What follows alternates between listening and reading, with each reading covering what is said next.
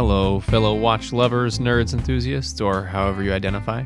This is the 40 and 20 podcast with your hosts, Andrew and my good friend Everett. Here, we talk about watches, food, drinks, life, and other things we like. Everett, how are you? I'm kind of exhausted. Kind of exhausted or actual exhausted? You look pretty good given what you've told me. Yeah. No. I mean, kind of. Yeah. I'm kind of exhausted. At least it's Sunday. Yeah. You only have a whole work week to look forward to. And I didn't really have to do anything today. Today was just sort of recuperate. But yeah, I did get housed last night after the Oregon basketball game. Good for you. Yeah. I mean, it was actually a little too housed.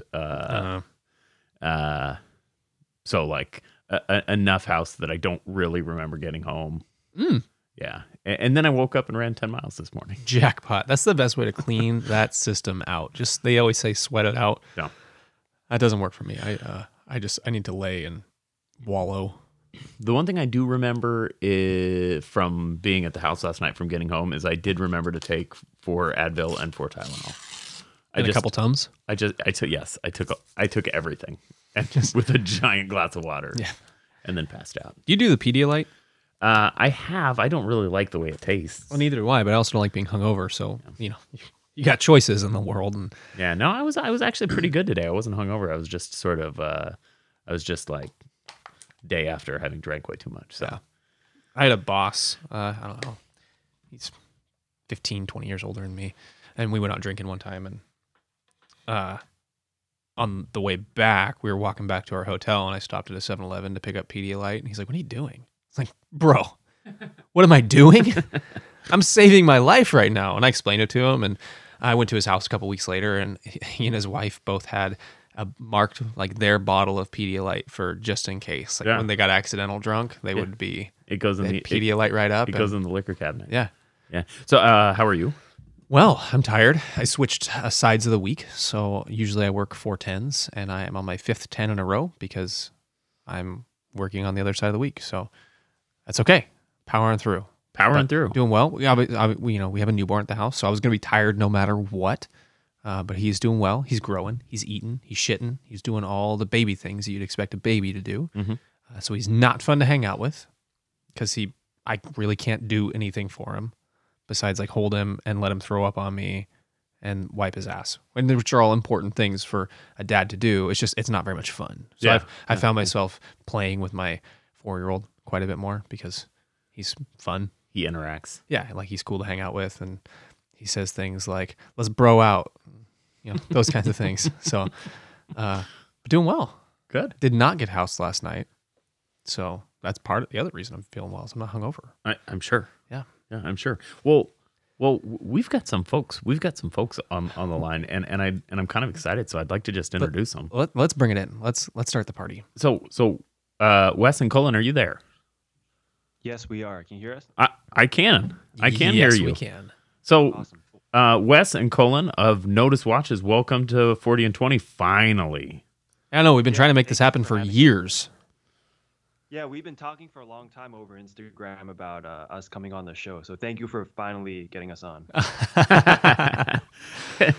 And so you guys are in Los Angeles, correct? Yeah, we're in LA. Okay, and what's the weather like? Amazing, as it is the entire year. Yeah. Can't complain. Yeah. Chilly, Well, 74 actually, degrees guys, right now. It's really cold. It's about like 60 degrees. Oh, geez. This sounds terrible, Cullen. You got to get the thick jacket out, and the scarves and the boots and everything. So I don't know if you guys heard. I don't know if you heard me say I ran 10 miles today this morning. That's impressive. I'll say it a couple more times throughout the show. But when I was done, I was wearing gloves because it's cold enough that you need gloves, and I was wearing socks, normal running stuff, and I had to go outside after I got home to wring everything out. To wring out all my clothes, like a gallon of water that I was carrying on my body. I had to wring out my shirt today after work. It's real rainy, real yucky, and 40 degrees. And really cold. Yeah. So we're jealous of your weather. Everett, are you Iron Man? Because damn. Because I drank and then ran. Yeah, come on. That's It's reckless, is what it is. Yeah, it's reckless. I'm not. No, it was actually probably really embarrassing looking. All of it. Flailing. He's crying a little bit. Fortunately, it's raining, so Starting at about 9:00 last night. Nobody wanted to see any of that. Are you a big runner? 10 miles is no easy feat, man. You can't just do that. You have to build up. It's like it requires real training to get up to that. I think most people could fake a 10-mile run, but I do run. Fake a 10-mile run? Yeah, I think you could fake it. I mean, I know people who've just got up and run a marathon before. It's not good. yeah, you can't really fake a marathon. I mean, people die when they do that. All right. What was your mile run back in high school? Like, I did a 5K. I mean, I didn't run a lot in high school. I wasn't really a runner at the time. I was a swimmer, but I did 5K. I did run cross country. My 5K time, I think, was high 17s. 5K. That's that sounds like my mile run. that's 2 miles? Yeah, that's horrible. You could walk that, man.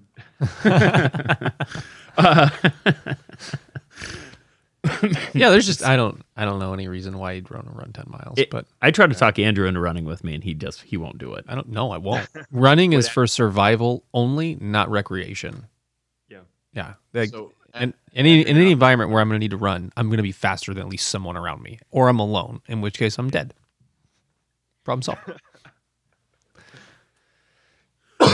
Well, so gentlemen, we brought you on the show today because we wanted to talk about some new watches that you guys have. In fact, we have got one of them here in our hands. Andrew has spirited it away, and it's been on his wrist all week. But I'm gonna have it here for a couple days before this thing has to move on. But we've got your new Skin Diver watch, your Sector dive watch, and this is So being. what do you guys think? You guys enjoying it? I would say you should just leave it with us because I don't think anybody else is going to want to see this. Yeah, these are Yeah. terrible. You guys should give it up. I would cut your losses on this one and just move on. So let me interrupt you guys real quick just to explain to everyone who's listening how all of this came about. It must have been over a year ago now, but you guys did an episode talking about watches that kind of fell out of fashion. And we're not talking about specific models. We're talking about styles of watches. And one of those styles was the Skin Diver. And you guys, I remember we're having a lot of trouble thinking of skin divers that are modern day skin divers, right? I mean, we have like the 65. We have Longines Skin Diver reissue. yeah, Mhm. but a lot of the traits that they had didn't really have that much in common with the traditional skin divers. So that's kind of what started the snowball for us to want to put something out that actually represented a lot of the things that old vintage true skin divers had. So we owe you guys a huge thanks for starting the ball rolling on that. And when you told me that, I thought, gosh, this is just the most fun thing in the world, and to have that watch To be looking at it, to have worn it. show up in the mail was pretty neat. You know, obviously we didn't do anything besides make a bad podcast where we talked about nonsense mostly. But to see the evolution of that conversation it has been pretty special. I will say my first reaction in taking this thing out of the box is that we've had a Trieste in, we've had a Contrail in, Mhm. we've had an Avalon in. Mhm. What else have we seen? That's like the catalog, right? No, we've seen one We'll more. get you guys duality. That would Yeah, we had a duality. No, I don't you think guys- I don't think we have seen the duality. We have. It came with the Trieste and the Contrail. No, it wasn't out then. No, it wasn't out Are there. you sure? Yes. Because we had 3. That And then might we have had been the Avalon. retrospect then. Yeah, the retrospect. Okay. Yeah. Okay. Yeah, because we'll have a duality sent out to you guys once it's ready. we cannot wait. Pumped. Does it have to come back? We'll talk about that often. Okay. So my first reaction when taking this thing out of the box is, and we're going to ask you guys to talk about this in length, but how all of the tolerances, the machining, the finishing is just next level. I assume that the duality has similar finishing quality as these sector watches, but it seems like each watch, that you've come out with has been a significant step up in terms of quality, finishing, and overall fit and finish. Is this approaching the final evolution of that, or? I think the interesting thing about this kind of work is that it never really stops. You know what I mean? Like, no matter how good we get, there's always going to be something we can improve on. At least in terms of the quality, at least. Cullen and I have actually had discussions about what happens, like what's our contingency plan when we find that our designs are kind of plateauing, like we hit our cap on how good or how wide our market can be in terms of our design. We don't really have an answer, but at least we know that the quality is something we can always be working on, whether it's the style of brushing or the transitions between the different finishings or the tolerances. There's always something that can be improved on. So as far as quality goes, we can, there's no ceiling on how far that can go. And so you guys I've heard you talk about this a number of times, but you sort of have this 3-tiered approach to notice the product, the brand, and then the business side. Am I getting those right? Yeah. And so when we're talking about these finishing details and the brushing details, that's in the? I assume that would be in the product side. Yes, yeah, that's correct. And obviously, there's a bit of overlap, I think, between the three that has to be addressed. But for the most part, yeah, when we're talking to our engineers, that all really falls into product development. So let's talk a little bit about the sector, what it is, because this is not it's not one watch now. Rather, it's 2 watches, but eventually, I understand it's going to be 4 watches. The pilot watch, the dress watch, the field and diver, which have just been sort of rolled out. Tell us about that idea. Tell us about how that came to be, and besides the obvious, where you're going with that. I think so. It all started with a case. Wes and I, we designed a case that we just both really, really freaking loved. It just had the right curves. It had the right contours and the right, just the right shape for different styles of watches. And then we also really loved different styles of watches, but like we're not comfortable just making them from the ground up. Therefore, we had this idea that maybe we could just take this one mid case and then make different types of watches out of it that, were not our typical bread and butter type of watches, dive watches. So we would make a field watch, we would make a dress watch, a pilot watch eventually. So that's pretty much how it started, right? Like Yeah, to add on to that, the example that Cullen gave me when we sort of started the whole design process was Grand Seiko. Mm-hmm. And the reason why is because pretty much all their mid cases have the Grand Seiko look. Like you could have the divers, you could have the dressier pieces, but they all kind of are all based on the same DNA.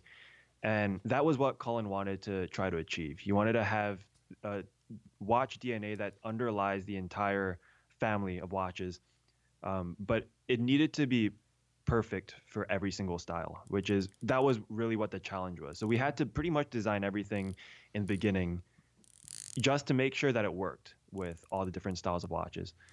And for us, because our specialty is dive watches, the limiting factor that we thought would kind of hinder that progress was the fact that nowadays people think dive watches need to be 200 to 300 meters of water resistance. Sure. And that's sort of when I thought back to that podcast that I listened to. And I mean, I still remember listening to that podcast you guys did. I was in the gym and I had to pause it just to text Cullen. I was like, yo, listen to this podcast. These guys are talking about skin divers and they're having trouble thinking of a skin diver. Can you think of a proper skin diver? So that kind of gave us the affordance to say, all right, now we can still make a diver, but it doesn't have to be the 200 to 300 meter water resistance.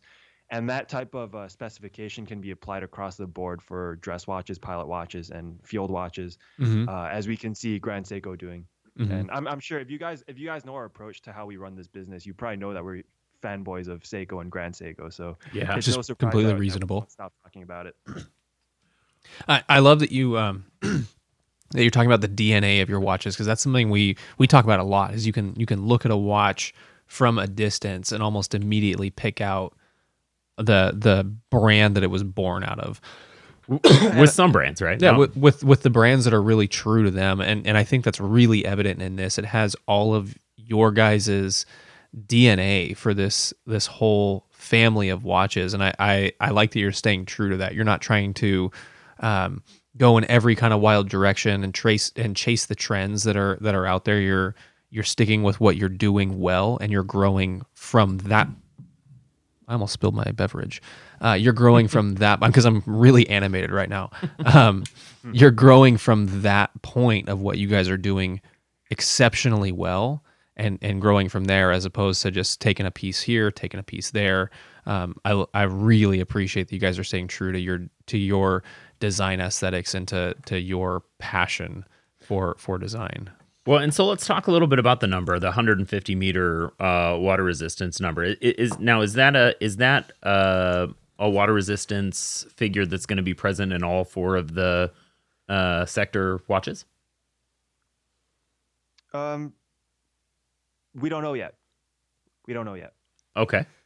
Okay. I guess we can leave it at that. Because a lot of the water resistance, and I think this is something a lot of people don't know about watch engineering, but a lot of that water resistance comes down to the crystal. It's not really in the design of the mid case or the case back. It's mostly in the crystal, to be honest. Mm-hmm. So far, the crystal that we're using is we're calling it a tapered crystal, and it works with the current two designs that we have. Mm-hmm. But we don't have the actual prototypes for the dress and the pilot yet. So we're not sure if we're going to keep the same crystal. It might be less, it might be more. We're not sure yet. Are you guys going to go really traditional dress, or are you guys going to go dress sport with that dress option? Probably definitely towards the Grand Seiko side of Mm-hmm. dress watch. So definitely it's going to be sporty. It'll be more like it'll be a sportier SARB actually. So SARB 33, SARB 35. It'll be a bit sportier than that, but it'll be just as water resistant. So at least 100 meters. But like the whole dress aesthetic is honestly it's not very versatile. It's Right. it's kind of outdated. Mm-hmm. Right. So we want to make sure that it's a dress aesthetic that can be used in everyday life, not just like with a suit, you know? You guys are talking our language right now. Yeah, that's right. So it's still in the works, but we're pretty confident that we can make something that is quite like formal, but at the same time versatile. Mm-hmm. So let's talk about these last two sets of watches, the Duality and the Sector. I've heard you guys discuss your sort of main line watches. So I think it's the Avalon, I think it's the Trieste, and I think it's the Contrail, or maybe I'm getting one of those wrong. But you have this idea to keep three watches sort of as your staples and always in rotation. Is that still the case, or are those ideas evolving? So the Trieste is a bit of a different story. The Trieste was kind of our way of testing the market. It's not what we would consider part of our core lineup. So It it's was the really- Retrospect instead of the Trieste. Yeah. So the Retrospect was actually our second watch that we ever put out. So right now we're coming up on 3 years of being in business. So it's still a little bit early for us to really have a very strict output. But so far, what we've been trying to do ever since last year was we want to have 3 new releases at least per year. Wow. But it's not going to be like we're going to put a watch out, let it sell out, and then never make it again. I don't think that really makes sense for what we're trying to build with Notice. But we're going to introduce it, see how it does, and we're going to make tweaks based on the feedback and sales figures, bring it back with improvements. And we do want it to be a core part of our lineup. So the Retrospect is going to stick around. The Contro, the Avalon, the Duality. These are all watches that we want to keep in under the Notice umbrella. That's not to say it's always going to be in stock. Like the Sure. Avalon, it might sell out tomorrow and it might not come back for a year or two, but it's going to be, one of the pillars of what this company is. I like that. I like that. That's hard on consumers too, right? When there's a watch that, oh, you should get one of these, but they haven't been making them for 10 years. So good luck finding one. Right. I like the idea that there's going to be there's always going to be the ability to know in the future that that watch you want is going to come back, and you're going to be able to buy it from you guys in this case. I like the idea of the spring catalog and the summer catalog and the fall catalog. I kind of like that idea. Spring is, coming to you spring 2021, and then, fall 2021, having that idea of it's coming back, and that revolving door of growing and developing and tweaking and coming back to things as you just revolve through them. I like that marketing strategy. Right. Yeah. I mean, I think I also have to say something about the design process. It's really difficult in the beginning when we're coming out with a new model to kind of formulate what this is going to look like. All right. What's going to make this watch a notice watch. But once it's out and it starts getting out into the world, it becomes very, very easy for us to just look at the comments on Instagram and on YouTube and make tweaks based on what people are saying and what they're talking about in regards to whatever model that's being reviewed or whatever's in the photo. So for us, we definitely want to have a regular output just so that we can get regular feedback and evolve based on what people are talking about. What people want. So yeah, exactly. So aesthetically, it seems to me that the duality and these sector watches are significantly different than I think the Contrail or the Avalon, perhaps, and not in terms of branding or anything, but it seems like this is a real evolution in what you guys are going to be putting out in the future. Am I picking up on something that's not there, or is that a thing? Well, the way I want to try to think about it is it's a bit like how when Star Wars first came out, it was episode 4, 5, 6. So you kind of already knew from the beginning that there's going to be a little bit more to the story than what you're watching, right? Sure. Right now with what we have out, it's cool. Like it's a cohesive design. I like to think it's a cohesive design in all the models that we do, but it's really just part of the story that we're trying to tell ultimately over the next 10, 20, 30 years.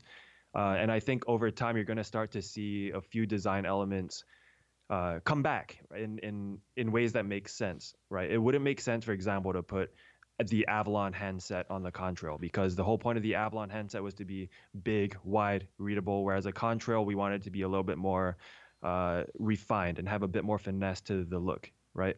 But you can still see the shape of the Contrail indices and the hands. It does make a comeback on the duality, not in the same kind of treatment. Like the duality is a applied plus sandwich style, whereas the Contrail has a few more cuts out here and there. But for the most part, the shape of it is the same, and the shape of the handset is the same. That is us trying to channel the same kind of aesthetic, the same kind of refined, dressier aesthetic that we had on the Contrail, trying to channel that into the duality.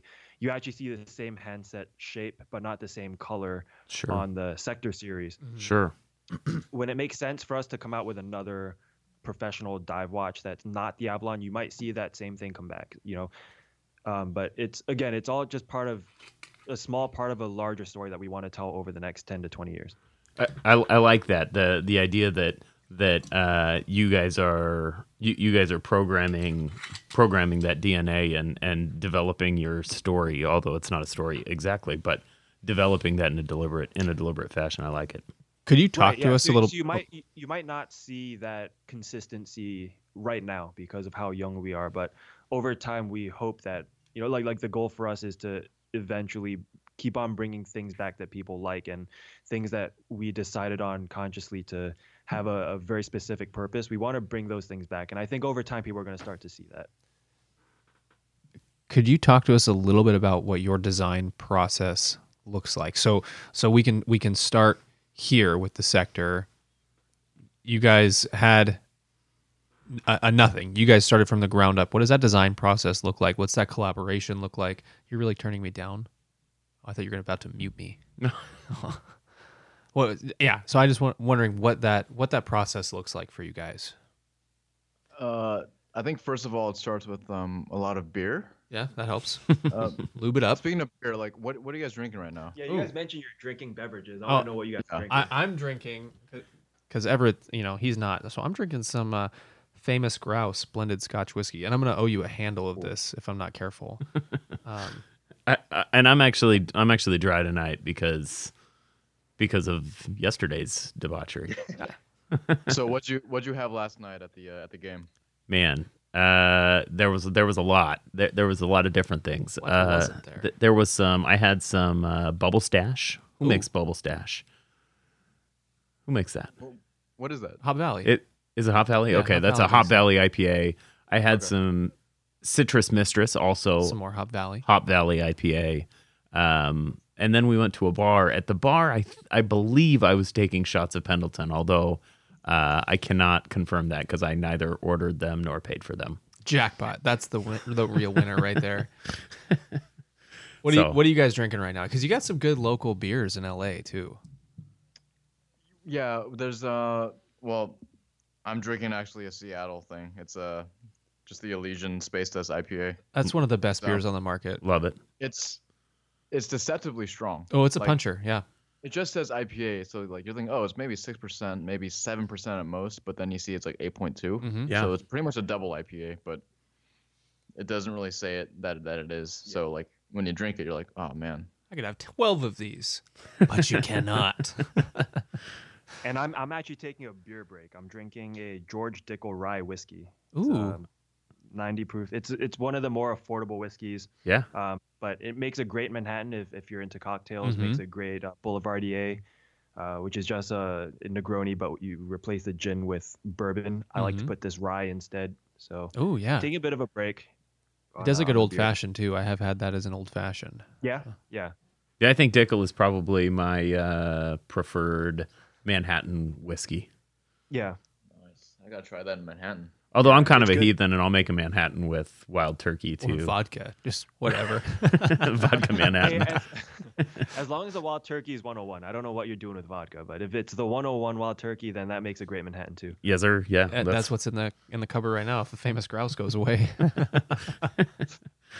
Yeah, that's pretty much all we drink in terms of booze is famous grouse and wild turkey, at least when we're here, because that's pretty Yeah, much the only thing I keep. Yeah, your keto life is because I stopped bringing beer over because it's not that I was tired of Ultra and hard seltzers, spiked seltzers, but I was tired of Michelob Ultra and spiked seltzers. Well, So yeah, sorry. Back on track. The design process. I'm gonna let Cullen take this one, especially because we're talking about the sector, and this was really his brainchild. Was it? Man, I don't remember It's your anymore. beer brainchild. That's the best kind. It's blurry as hell. Like thinking back to it, like when we started this and why. Yeah. I don't. When did we start this? It was over a year ago. Jesus, Yeah, it was really? over a year ago. But essentially, like, I guess how it normally starts out is we have a beer or two or three, and then we have a concept that we want to like design, and then once that concept is solidified, we then go into the details. It's kind of like a sculpture. It's like you start with a block, like just like a nice big block, and then you just carve it down or you sculpt it down to something that resembles what you want. And Wes pretty much he does a lot of the small details, which we mentioned in other podcasts. It's like we start with the concept and then break it down to small details, and then we come up with an end product. I think we did the diver first, right? Yeah, because that's what we're used to. Yeah. Yeah. So, It was easier for us to do that. but then we're like, we need to start branching out into other styles of watches, simply because, well, A, the market is asking for it, and Yeah. B, like it's Diver fatigue, right? diver Mhm. fatigue is a real thing. It was a real thing. Maybe it's coming back again. I don't know. And then C, like we need to challenge ourselves. We've designed maybe like 3 divers already, so maybe we need to try something new. Be a bit uncomfortable with our design choices to really push the boundaries and then make something fresh. Mhm. So that's so in the end we came out with the field watch, and I think we came out with that. We've finalized that before the skin diver. Yeah. Yeah. Yeah, we did. So And so when you started on this case design, you were really deliberate with knowing that it was going to be several different styles of watch with this case as its foundation, as the heart of that collection. yes. Yep. That's And, correct. and so what was the thinking on doing that? Was it a manufacturing perspective, or was it really just to create that DNA for that family of watches, as this is the foundation in the case and everything is going to clearly be related, whether it be brother or cousin, but still related by that case? Well, it's a bit of both. Mm-hmm. So in most cases, manufacturing is a much bigger hurdle because there's what's called an MOQ, minimum Right. order quantity. We're not really limited by that. We don't work with OEMs, and OEMs are the ones that really put that limitation on factories. For the most part, they say things like, yeah, you can only make 500 to 300, 500, 1,000. Like they all have their own MOQs, but for the most part, if you develop some kind of relationship and you foster it, and they know that you're a long-term client, they'll be like, all right, you want to make 50 pieces, 100 pieces? Yeah, I think we can do that. Um, so for us, we wanted to make sure that we reduce risk, not so much in the number of watches that we're producing, but more so in the style of watches, right? Mm-hmm. Because it's as our first field watch. I shit you not, man. Like up until the day we actually launched it, we were nervous about the field watch. We were like, is it gonna sell at all? Which color is gonna sell better, right? Like Do people want a field watch from Notice? Right. exactly. And within a couple hours after I hit publish on our website, Cullen texts me and he's like, dude, we should have made more field watches. So we tried to be conservative in that's a thing about running a business like this, where it started out as a passion but then it slowly evolves into an actual business. We need to balance the two, and it's a bit of a struggle for us because we don't know. Like, we love the field watch and we've always loved it, but we don't know if people are going to love it. So we produce less, not by a huge number, but we do produce slightly less than the Skin Diver. But when we launch it, the field watch fucking kills it, right? And every single day we're getting a handful of orders for the field watch, and the Dive is still selling, but not at the same rate as a field watch. So that's kind of why we kind of miscalculated it in that, in regards to how many field and how many dive that we make. But it's kind of to be expected when we're doing something for the first time, because we saw the exact same thing happen with all of our other watches, right? We more so with the colors, right? We're like, all right, let's make a brown or a yellow or orange, and we really have no idea how it's going to perform. Mm-hmm. So that's why it's important for us to issue all these new models really quickly, because then we can get that feedback, we can get that data, and then we can move on from there to listen to what people are asking for. But in regards to the sector specifically, yeah, we definitely miscalculated, but it's not like we can't make more later on with the feedback that we get. Sure, and you're able to tailor that based on sales, Yeah. the ultimate data point, right? Yeah, I guess the ultimate data point should on paper it should be sales, which one sells the best. But as a matter of fact, I try not to track that as closely as I do, the more dynamic kind of feedback, which is the comments that we get, or the DMs that we get, or the emails that we get. That, in my opinion, means a little bit more, because these are the people that care enough to write out a paragraph about why they want an Avalon with a date, or why they want a sector dive without a date at 4:30, and why it belongs at 6 o'clock, right? Like, the people that care enough to go in depth and really explain to us their reasoning why we did something wrong and why they wanted to correct whatever it is that they want to buy. That to me says, okay, they care enough that they're actually going to put money down. Because Mhm. I can't start to tell you guys how many people comment or DM out there like, yo, you guys really fucked up the date, or you guys messed up the Pantone. And then when we come back and come out with a new model with the correct Pantone, do I see that name pop up in our invoices, or do they ever come back and talk to us, say, oh, hey, thanks for listening to my feedback? Of course not. No, No. yeah. Well, and So we need to have some kind of system where we filter out the feedback that actually means something, Mhm. and put that in one bucket, and all the feedback from the bullshitters, we just toss that. Yeah, you got to balance that line between what the market is actually asking for versus what are the 50 loudest assholes who you can hear over everyone else who absolutely loves these watches and would change nothing about them. Exactly. And actually, the best example would be the date versus no date argument. And the only reason I say that is because I've asked pretty much every micro brand owner that you guys can think of the exact same thing. I asked them, what sells better, date or no date? And it's almost always date, even though the vocal minority are the ones that are like, can you guys just make a no date version? Just get a new dial, dick. Yeah, and then when we do a no date version like the Avalon, we see people coming back and asking for a date version. So it's one of those things where you can never please both sides. Sure. We just need to stick to our guns, give up as much as we can where it makes sense for the business, but retain as much as we can where it's still very much notice. So now, are you suggesting that someone has said they don't like the date on the sector? Yes. Give you his name and address. I'll find him. We'll beat him up for you guys.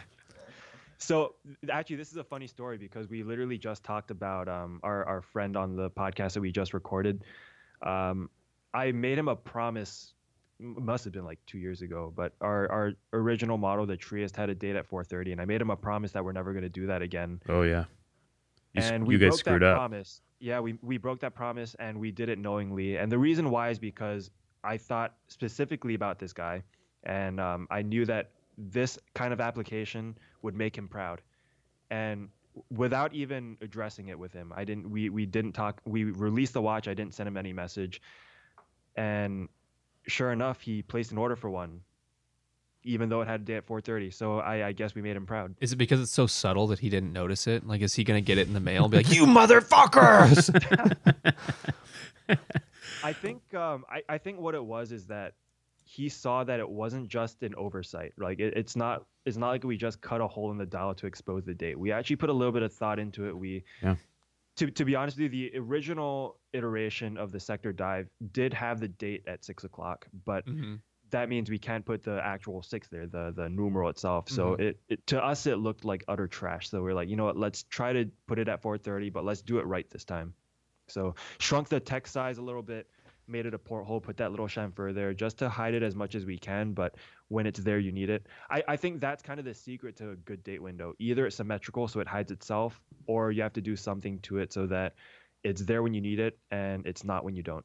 Yeah, no, I think it's really well executed. So one other design element I'd like to ask you about, and when we had the Avalon in, one of our comments about it was we didn't love the fitment on the end links. The transition from the end link to the mid case really is or to the lugs. And we know that other people in the community have given us similar feedback about that watch. And also called us assholes about that feedback. Yes, so people did call us assholes take about your that pick. feedback. Here, you guys have, I think, almost gone in the totally other direction. Instead of having an ostensibly uneven transition, the transition from the end links to the case is so deliberate and so painstakingly done. Tell us about that process, because I think it's the most deliberate part of the case. I think it's maybe not the most obvious part of the case, but when you really get into this watch, it's such a deliberate application. Tell us about how you got there. Well, as far as the Avalon goes, I think one of the big challenges with the Avalon is that the case itself is already very complex, not just in terms of the design, but the whole manufacturing process was pretty difficult. That's why it took us 2 years to do it. The whole point of that lip that overhangs, I think that's what you're talking about, right? The lip in between the lug that overhangs a little bit.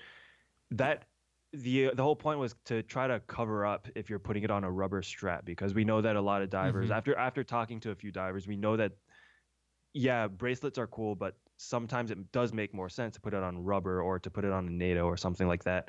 So it was a lesser of two evils. We definitely could have made the end link fitment flush like it is on the Duality, for example, but it made more sense in terms of function to have it so that you can switch out straps and still have it look, somewhat decent. Sure. Part of it too was the transition on the inside of the lugs, and I'm just trying to think back because it's been a while since we had that, but the way that you've integrated the end links into the the case, and it's not integrated by any means, but the way that you've made those transitions such that this can go on rubber or nylon or this bracelet and it'll fit all of them perfectly. You guys knocked it out of the park with that, and that was the only, and we were grasping at straws to find something we did not like about that watch, and that was what we could come up with. It was just that one tiny little piece, Right. and it is wholly corrected. Right. I mean, I appreciate that honesty. It really does help us, and not just from you guys, but from anyone that sends in messages. It really does go a long way. I think more so than people might think. But moving forward from the Avalon, we knew that one of the things that we wanted to improve on was to bring our quality up. And that's not just in the way we make our dials and construct our dials and loom application, but it is in the things that are a little bit more dynamic, which for the most part, the case would probably be the most dynamic part of any watch, right? In terms of manufacturing. So the Sector came after the Duality, and correct me if I'm wrong. I don't think I'm remembering everything accurately, but I think the Duality came before the Sector, and we were super happy with the way the Duality fit, the one that actually made it to production. But what people don't know is that that's actually like the third or fourth prototype that we made. The original Duality had that inner chamfer that you see on the Sector. Yeah. That's That's almost like a twist, almost like a twist. Yeah, it's like a modern take on twisted lugs. So the original Duality had that, but just because of how thin the lugs are, it made it feel very dainty. It didn't really make sense with the design of a watch that was meant to be a professional diver. So we kind of got rid of it. It made the proportions all sorts of fucked up. But on this Sector, again, Grand Seiko, that was the main inspiration for us wanting to have a core DNA that's super versatile.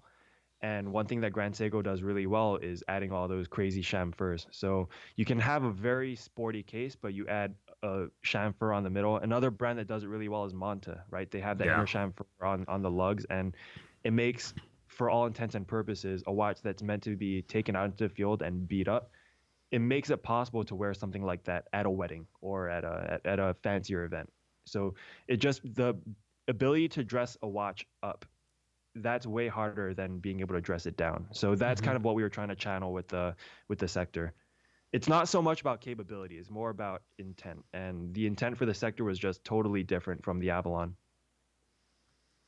I've heard you guys talk about your prototyping process in the past. I know with some of the earlier watches, there was a 2 or 3 prototype cycle, and then with these sort of newer watches, I understand that number has gone up quite a bit, 4 or 5 prototypes. What does that look like? You get a first prototype. I mean, what types of things are you tweaking from prototype to prototype? The main thing about prototypes is that what you see on the 2D rendering, or like what you designed in the first place, really doesn't translate to real life. And you really don't really get that until you get experience. Like, you don't realize your decisions turn into like what your 2D decisions will look like in 3D in real life. So when we first started out, we would do multiple rounds simply because we didn't have that knowledge or that experience. For example, like the Avalon, it's pretty well known that like we went through multiple stages of prototyping simply because the case just didn't come out the way we wanted it to, and as well as the bezel proportions. So essentially, what we're finding with every iteration of prototypes is that like the smallest change, whether it's like a fraction of a millimeter, changes the largest of things. And that's something that's quite hard to grasp at first, but once you get the experience and once you do it multiple times, you really start to understand how that affects your design process.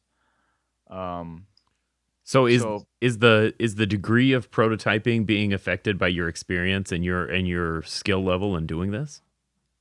100%, I would say. We're doing less prototyping now simply because we now know what to look for and we now know how to design around certain things. Whereas like if we design something in 2D, say before, if we designed something in 2D, we would think it would come out looking like that in 3D, but it wouldn't. But nowadays, we now know how to go get around that hurdle and design something in 2D that will actually look like what it should be in real life. And that's something that we really struggle with in the beginning, but I think that's common with everyone who starts out designing products like this. Uh, but I can give you like an example of proportions and something that like didn't really work for us, and that was like the first iteration of the Avalon, where the first prototype that came out, it just ended up looking really bulbous and like a plate. And we needed to figure out why that was the case, because in 2D renderings it looked perfect, but then you realize, in real life on the wrist with three dimensions, it's like there's more than just proportions. It's like lighting affects a lot of things. For example, Sure. so you have finishing that you need to take account for. So like polished edges on the bezel versus brushed. Maybe even like a millimeter more of bezel material versus less. Like all that stuff really affects the way it looks on your wrist in real life. And we've learned a lot from going through multiple iterations. And I think like now like we've kind of honed down on how to translate a 2D rendering into 3D like accurately. Fantastic. So, 2020, we're going to have, well, the Duality was released in 2019, I guess. 2020, Yes. say it again. Yeah, it was released in 2019, so technically it's a 2019 collection, but we intend for it to be a stable for this year, and like we really haven't even started the review circuit yet. I think Mike from Two Broke Watch Snobs has one, and then Average Bros on YouTube did a review, but for the most part, we haven't really promoted it yet. And so we've got the Duality, we've got this 2-sector, the Field Watch, and the Dive Watch. Yeah. We have pending projects regarding a dress watch and a pilot watch. Are those 2020 releases, or are those sort of end of year announcement rollout and then 2021 watches? No, it's going to be a 2020 release. We're going to get it out this year. Fantastic. Cannot wait to see This them. is going to be a big year for you guys. Yeah, we try to say that every year. We want to every single year we want to kind of up the standard that we're currently pushing.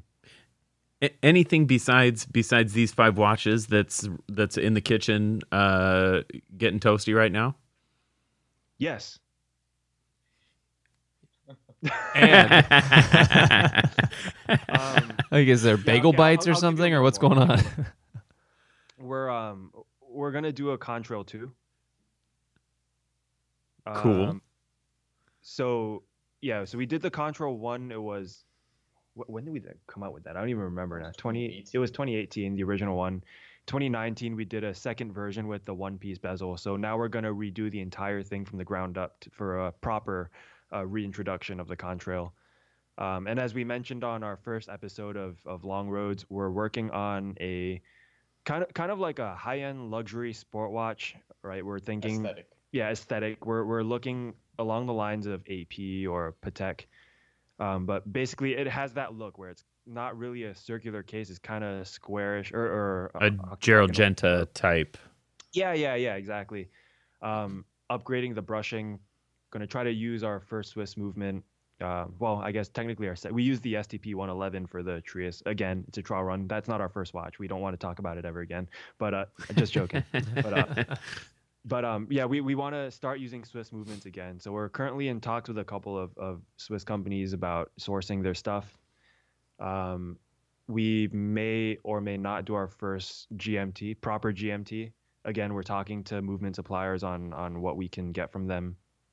But for now, that's the plan. We're going to do the 2 sectors, the contrail.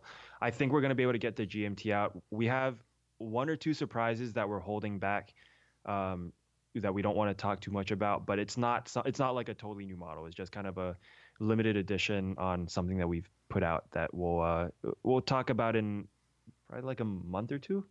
Yeah. Cool. Yes, it's going to be a busy year, but it's not going to be any busier than last year. We're going to try to maintain the pace that we have right now. Well, so one of our predictions for 2020 was that this is going to be the year of Micro GMTs. the micro GMTs, and I know you guys aren't a big fan of that word, but we use it. But you know the boutique GMT watch, I think, is going to be a thing this year. So I'm excited to hear you guys are throwing your hat into that ring. Yeah, it largely depends on the movement itself, right? Yeah. Mm-hmm.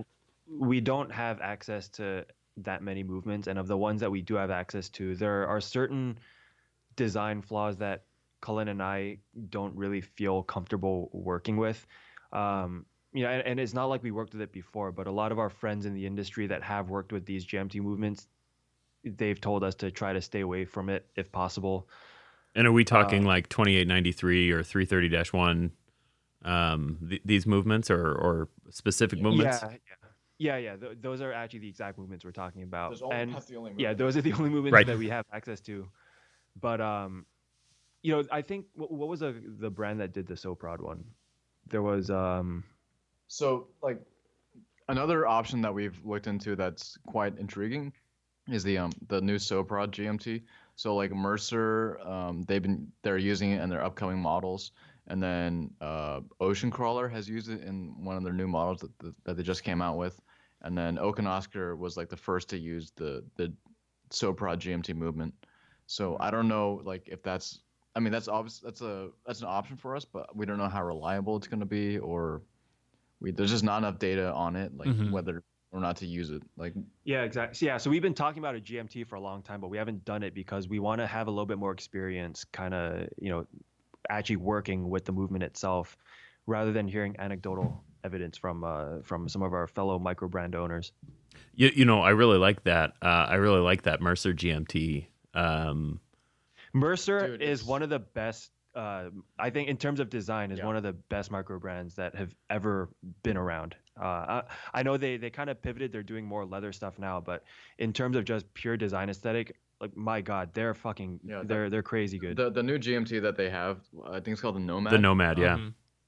It's so nice. Like, You know, it does that. It does that thing where it makes you feel really. It feels really familiar.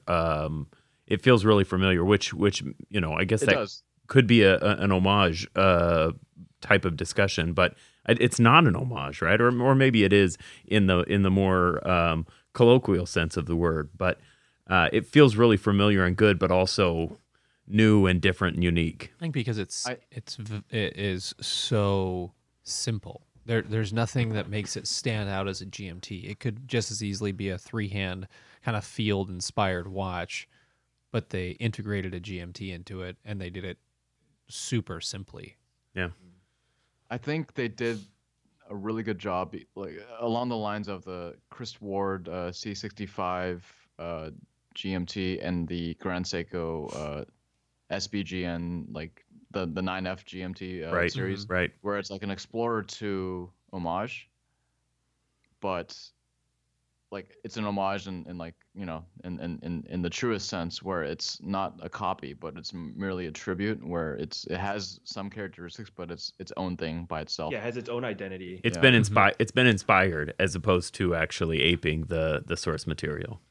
Yeah, like, exactly. you got the steel bezel, like the black dial and the orange hand, but everything else is quite different. So it's super awesome. I will say their white dial is called Polar White. Oh, Sounds okay. familiar. Well, it sounds like Rolex. It is called Polar White. So, well, gents, I hate to do this, but we're gonna have to sort of wrap up the conversation because we're approaching getting long in the tooth tonight. Can I give you guys just a few minutes to wrap on anything that you guys want to talk about? Yes. So watch podcasts, they usually start with a wrist check, but I'm kind of curious what you guys are wearing right now. So let's we can end the podcast on a wrist check this time. Well- Everett, why don't you start? I'm wearing a watch, kind of a newer company, been around for about 3 years, called Notice. It's a Sector. It's the carbon dialed Sector dive watch. It's fantastic. You can hear Mm-hmm. 120 good. clicks. So yeah, I'm wearing the Sector. Andrew was wearing the Sector when he got here, and I was wearing an EMG Nemo. I have this thing where when I record, I actually take my watch off. It's super bizarre. I'm rarely ever without a watch, but right as soon as we start recording, Unless we're recording a podcast. I take it off. But I came here and I returned your watch to Everett, and I've got on the black EMG Nemo because Eric sent us the whole collection of Nemos, barring the yellow, and I think it's because we already had the yellow, but we've got the whole color lineup. So I've got the black on. Well, it's on my hand. I don't wear watches when we record. I don't get it. It's whatever. So out of all the Nemos, I have to ask, which one's your favorite? You know, we were talking about that literally before we came into the office because we were just standing over them. We weren't even wearing them. We're just hovering over them, staring. And I think I tend towards the blue. And I think I'm a Boba Fett man. Yeah. Although the White's good. white's really good too. So I think I'd like a stainless bezel on the white. I think that would. Oh, that'd be nice. Yeah, that I would think be very that'd get nice. it for me. Yeah.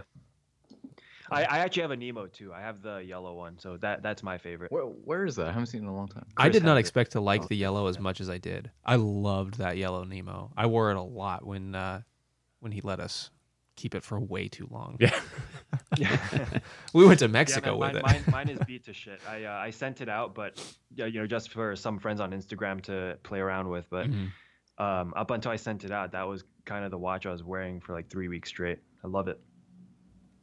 You know, I think between this Sector and the Nemo, when people ask us what dive watch for an affordables collector, these two watches, I just don't think that there's anything else There really isn't. right now for guys like us, you know, with our taste, obviously divers come in many different flavors, but we both tend towards the smaller, more compact, skin diver, if you will. Right. And I think these two watches, the Nemo and this Sector, you guys are, between you and EMG, just, I think you should own that market. Thank you very much. That means a lot. As for what's on my wrist right now, I'm actually wearing the Sector Field Vapor on a Ooh. Erica's original, Ooh. sort of like the classic green with the yellow pinstripe. It's a great combo. Yeah. That original paramilitary. And Colin, what are you wearing? Yeah. Yep. I'm double wristing. Not double fisting. Double wristing. On my left wrist is the Seiko Marine Master. It's the MM300, the really thick with 2 C's dive watch. I think it might even be 3 C's. She's a thick girl. 3 C's. But I'm a skinny boy with 2 ends, so it's a good variety is good for good for life, right? Yeah. That's a killer watch, by the way. It's on the next time I get hit by a car list. I close my eyes before I walk into the road, just in case, just on a hope. And then on the other wrist is is actually the prototype of the Contrail 2. So that's I'll leave it at that. How is it? It's good. It's It's very good. And so when you guys are prototyping, do you regularly wear 2 watches? The one you want to be wearing that day, and then the prototype watch? Yeah. We try to wear the prototype as much as we can, and then after a couple of weeks when we've kind of gathered our thoughts and send feedback to each other, we do send it out to some insiders that they kind of lend their thoughts on design and quality. So we send it back out to these guys. It's a really small group of guys from Instagram that we met. And if you follow us on Instagram, you probably know exactly who they are. Cam and Jake. Yeah. They lend a huge help for us when we're really trying to formulate what makes this watch special. So we wore it for a bit, send it out to them, get their thoughts, and then after that we send all that over to our engineers and start production. Awesome. Yeah. Awesome.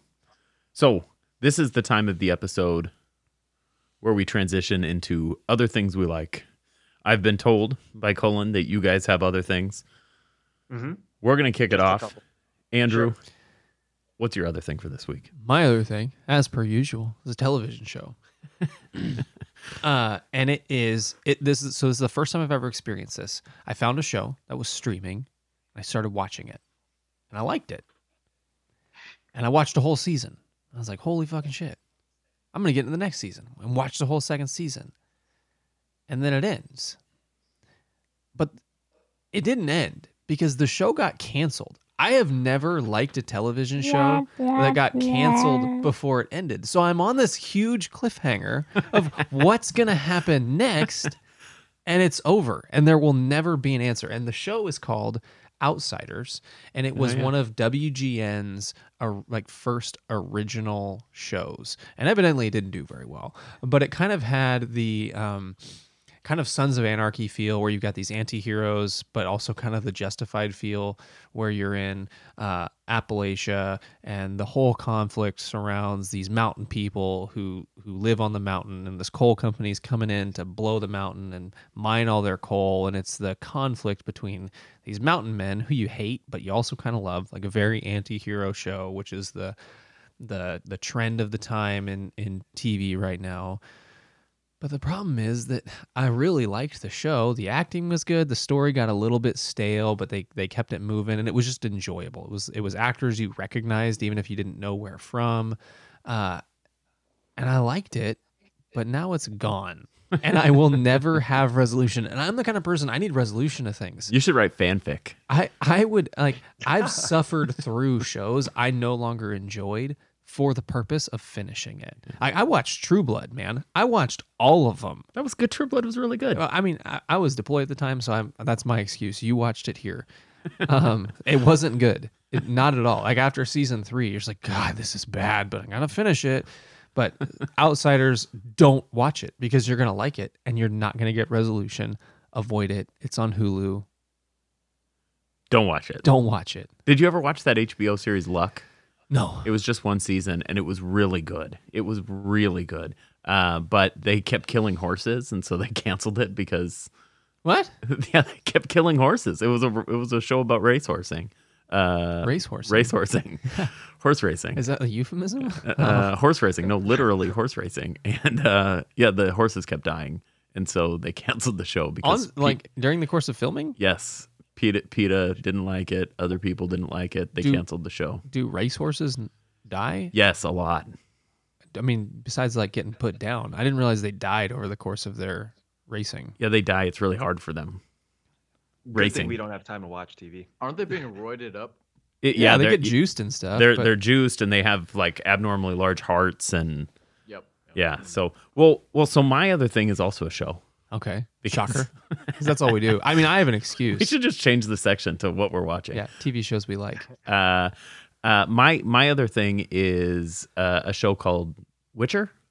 Oh, yeah. Witcher? Oh, that's with Superman, right? With Superman. Yeah. That's right. It's good. With Henry Cavill. So I don't know. It is good. It's compelling. It's bad, though. It's bad. And it's really, really hard to follow at first. Yeah. The first episode is borderline in a different language, even when you know it's in English, because some of it is in another language. I don't hear well, so I always have subtitles on.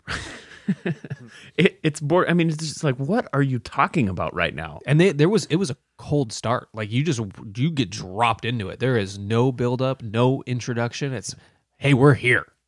But then you get into it, and then you sort of start to make connections, and you sort of, and now I really want to watch it. Now I'm like borderline wanting to stop recording so I can go watch an episode. You can wait. You're probably gonna have to wait for Kim, aren't you? Yeah. Yeah, you should. Yes. You should. That would be ill-advised to not. Okay. The Witcher, fantastic. You should watch it. Wes, other thing, go.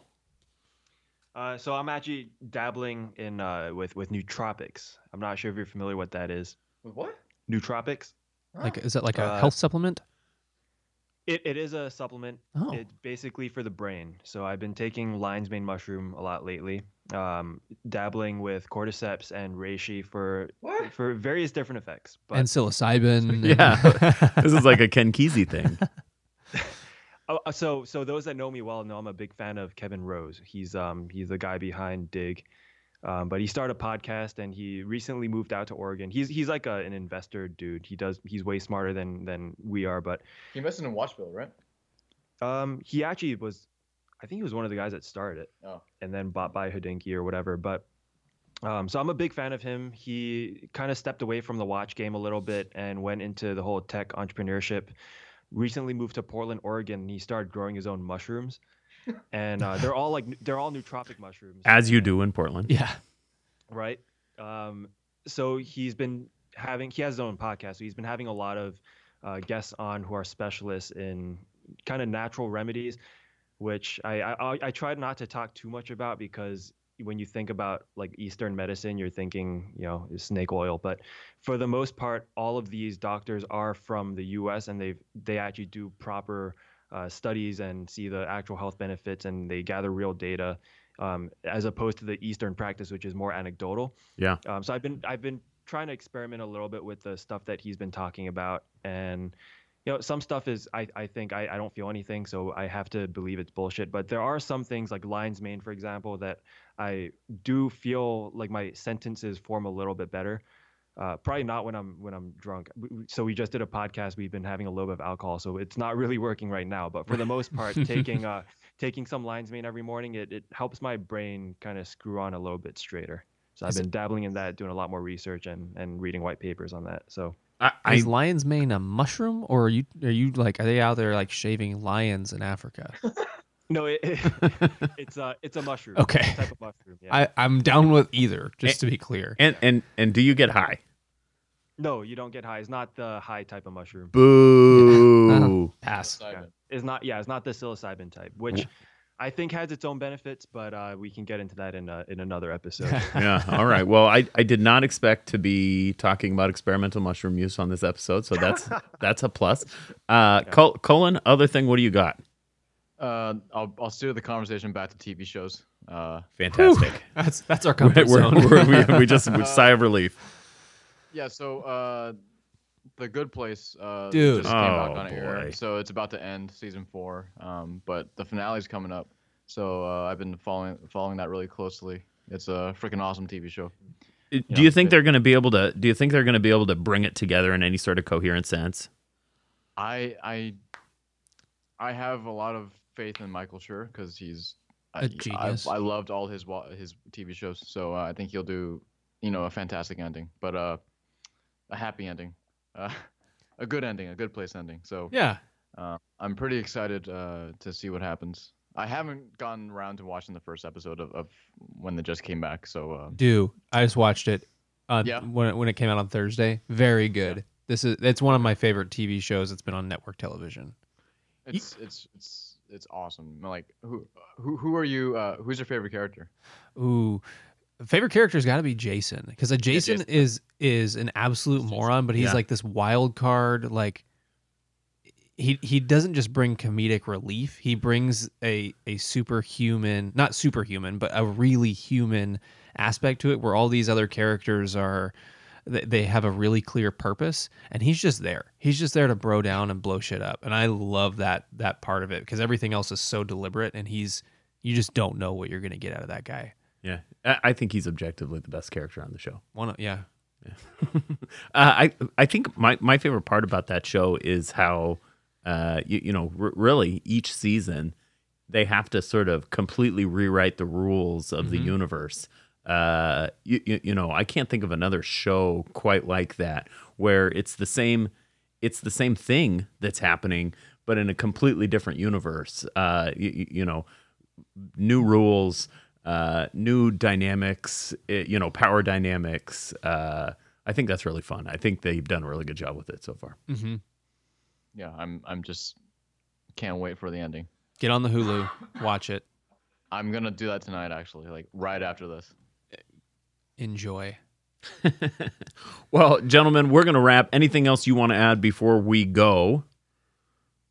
No, just thank you guys. I want you guys to know that you contributed more than you think, especially with the sector field. I know, like, just to be transparent, you guys didn't have any say in like specific design features, but again, back to that podcast you guys had, it really made us think a little bit harder. And I think that's a demonstration of how important it is for people like you to do the things that you're doing. I want you guys to know that not only us, but other people are listening. People are creating and designing. We're all paying attention to the stuff that you guys are saying. So yeah, thank you guys for the work you do. Well, thank you so much for saying that, and thank you guys for the work you do. Speaking of which, tell these people who are listening today who maybe don't know how the Google machine works, how to find you. Instagram's our favorite, at Nodus Watches. That's NODUS Watches. We just started a new podcast called Long Roads. So that's Long Roads Podcast on Instagram. Which is a ton of fun. That first episode I listened to, really well done, you guys. There's a lot more debauchery that's going to come after that, so don't get your hopes up. We have our own Instagrams as well. Mine is Wes_Kwok, WES_KWOK, and Cullen's is CULLENCH. Cullench. Yeah. Cullench. Yeah. Cullench. But, so Instagram is our favorite, but you guys can reach us on email or through our website forum. We're the guys behind the keys, so just if you email us through our website, we're the ones that reply. Facebook, Instagram, that's all still us. And obviously, if someone wants to buy a watch, noduswatches.com. Yeah, but don't buy a watch. It's not worth it. Go to someone else. or do and then send it to us. Or do and send it to you guys. Yeah. Give us a good review. Yeah. All right, you guys, thank you so much for joining us. And thank you for joining us for another episode of 40 and 20. Check us out on Instagram at 40 and 20. Also, check us out on patreon.com. That's where we get the support for the show. A very small donation on a monthly basis from you actually helps us pay for hosting, pay for the ideas that makes Nodus Watches come to life. Don't forget to tune back in next Thursday for another hour of watches, food, drinks, life, and other things we like. Bye-bye. Farewell.